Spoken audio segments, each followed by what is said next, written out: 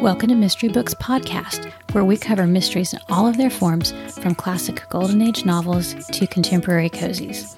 I'm mystery author Sarah Rosette, and this is Season 1, Episode 10, and it's all about Come Hell or Highball by Maya Chance. All right, so this is such a fun book. It's you can tell even from the title that it's going to have a lot of humor in it.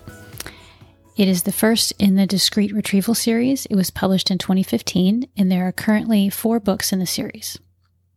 The blurb is, Society matron Lola Woodby has survived her loveless marriage with an unholy mixture of highballs, detective novels, and chocolate layer cake until her husband dies, leaving her his fortune, or so Lola thought. Now, I didn't know anything about Maya Chance. She has written several series, but when this book came out, I read that first line of the description, and I was like, okay, I'm in. That's pretty much all I needed to know. Detective novels and chocolate layer cake, I'm in. Here's the first line of the book. In all fairness, my husband was the one who should have been murdered. That lets you know right off the bat that there is a murder mystery. It's not the husband who's been murdered, but he was not a stand-up guy.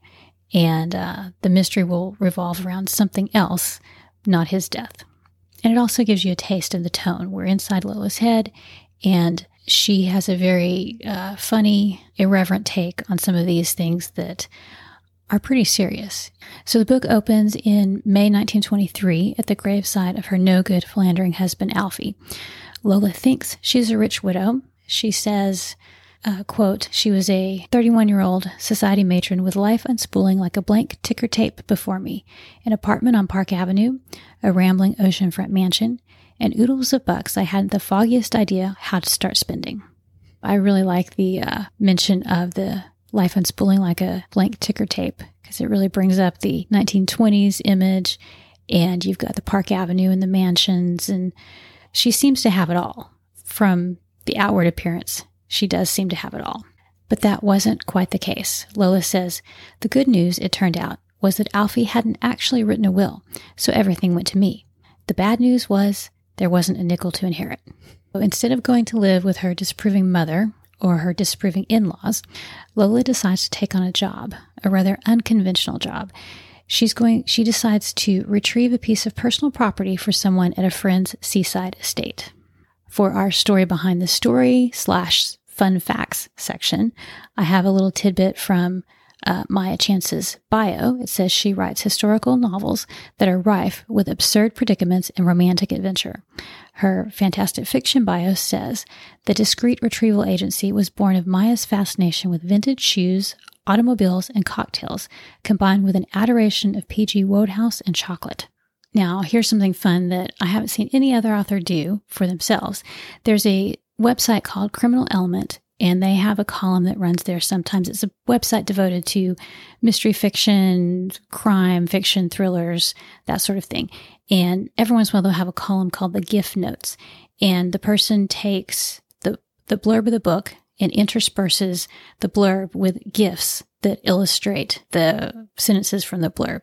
So she must have seen this and decided this was really cool, because she has a page on her website with the gift notes on Come Hell or Highball. When I saw that, I thought it was very entertaining, and I decided to do one for my book, Murdered Archly Manor. So I'll link to both of those so you can see what they look like. I had big plans. I was going to do a gift notes for every one of my books, and that didn't happen. But I do have the first one done, and it's lots of fun to go look at. All right, so let's talk a little bit about Lola. I love the tone of this book. It's light and funny, but she has some serious issues she has to work through, so it's not too fluffy. Underneath the lightness and the brightness and the humor, there is some seriousness. Lola describes her background this way, quote, I'd been 19, only a girl, when my parents thrust me into the union with Alfie. My marriage had been a stroke of fortune for father's Wall Street endeavors and a windfall for mother's social calendar. But Alfie had been a horror of a husband.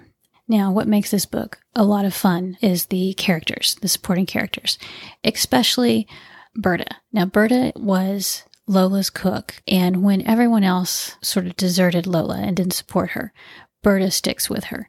She bakes divine strudel and cinnamon rolls and other mouth-watering concoctions of yeast-based, bread-based goodies. And she sticks with Lola.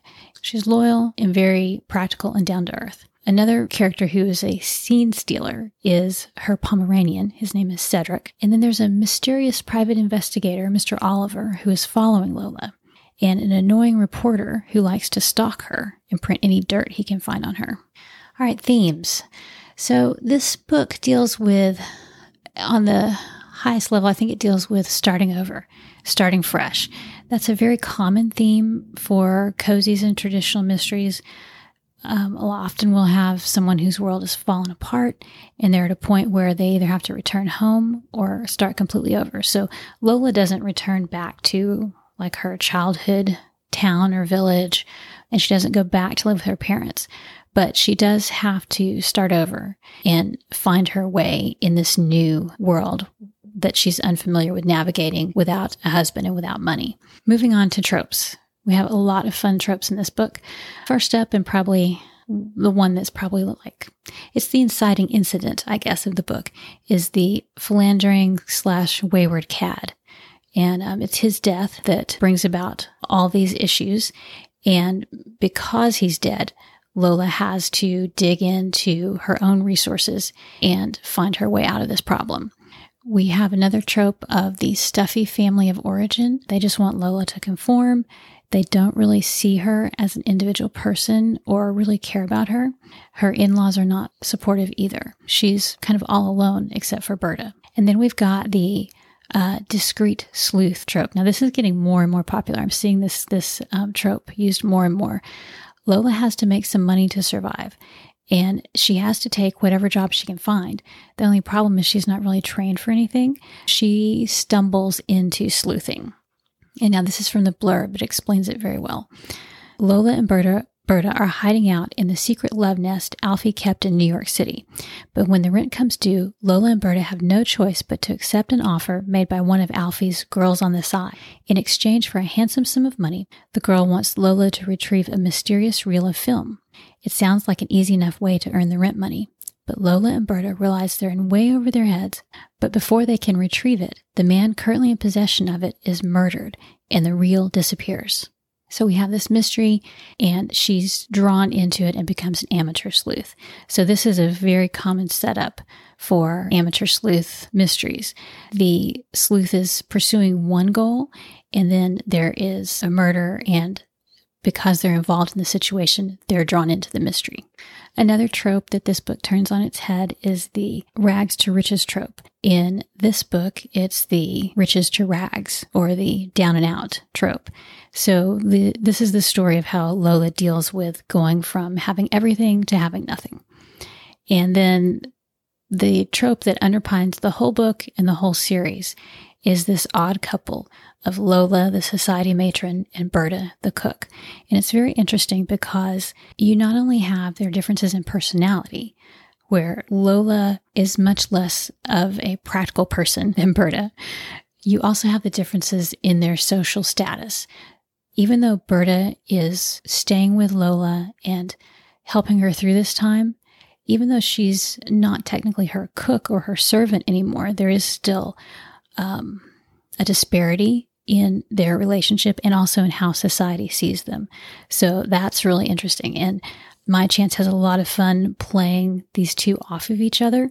And it's one of my favorite parts of the books. Their conversations are hilarious. The bottom line on this one is that it's a madcap American twist on Downton Abbey. And I like the way it's structured. It's very quick paced and it takes some interesting turns. So if you enjoy 1920s books, if you like odd couple pairings, if you like books with lots of humor, then you'll enjoy this one. All right, so let's wrap up with a quote. This is a confrontation between Lola and Berta and the private investigator who has been following Lola. Lola says, "I have, Mr. Oliver, a good mind to smack you with my handbag, but seeing as how it's a genuine Florentine leather, I think it's rather too good for you." Berta piped up, "I could smack him with my handbag, Mrs. Woodby. It's very durable." So that captures the relationship between them in a nutshell, and it gives you a taste of the novel, the entertaining tone of the novel. I'd love to hear your favorite odd couple pairings and mysteries. You can comment on the show episode at sararosette.com and let me know what you thought of this and what you thought of season 1 of the Mystery Books podcast. I hope this podcast has let you revisit a favorite book or perhaps helped you discover a new author to try. If you've enjoyed the podcast, I hope you'll tell a fellow mystery reader. This is the last episode of this season, and I'm off to focus on writing for a little while, but I'll be back with more mystery recommendations for you soon. Talk to you next time.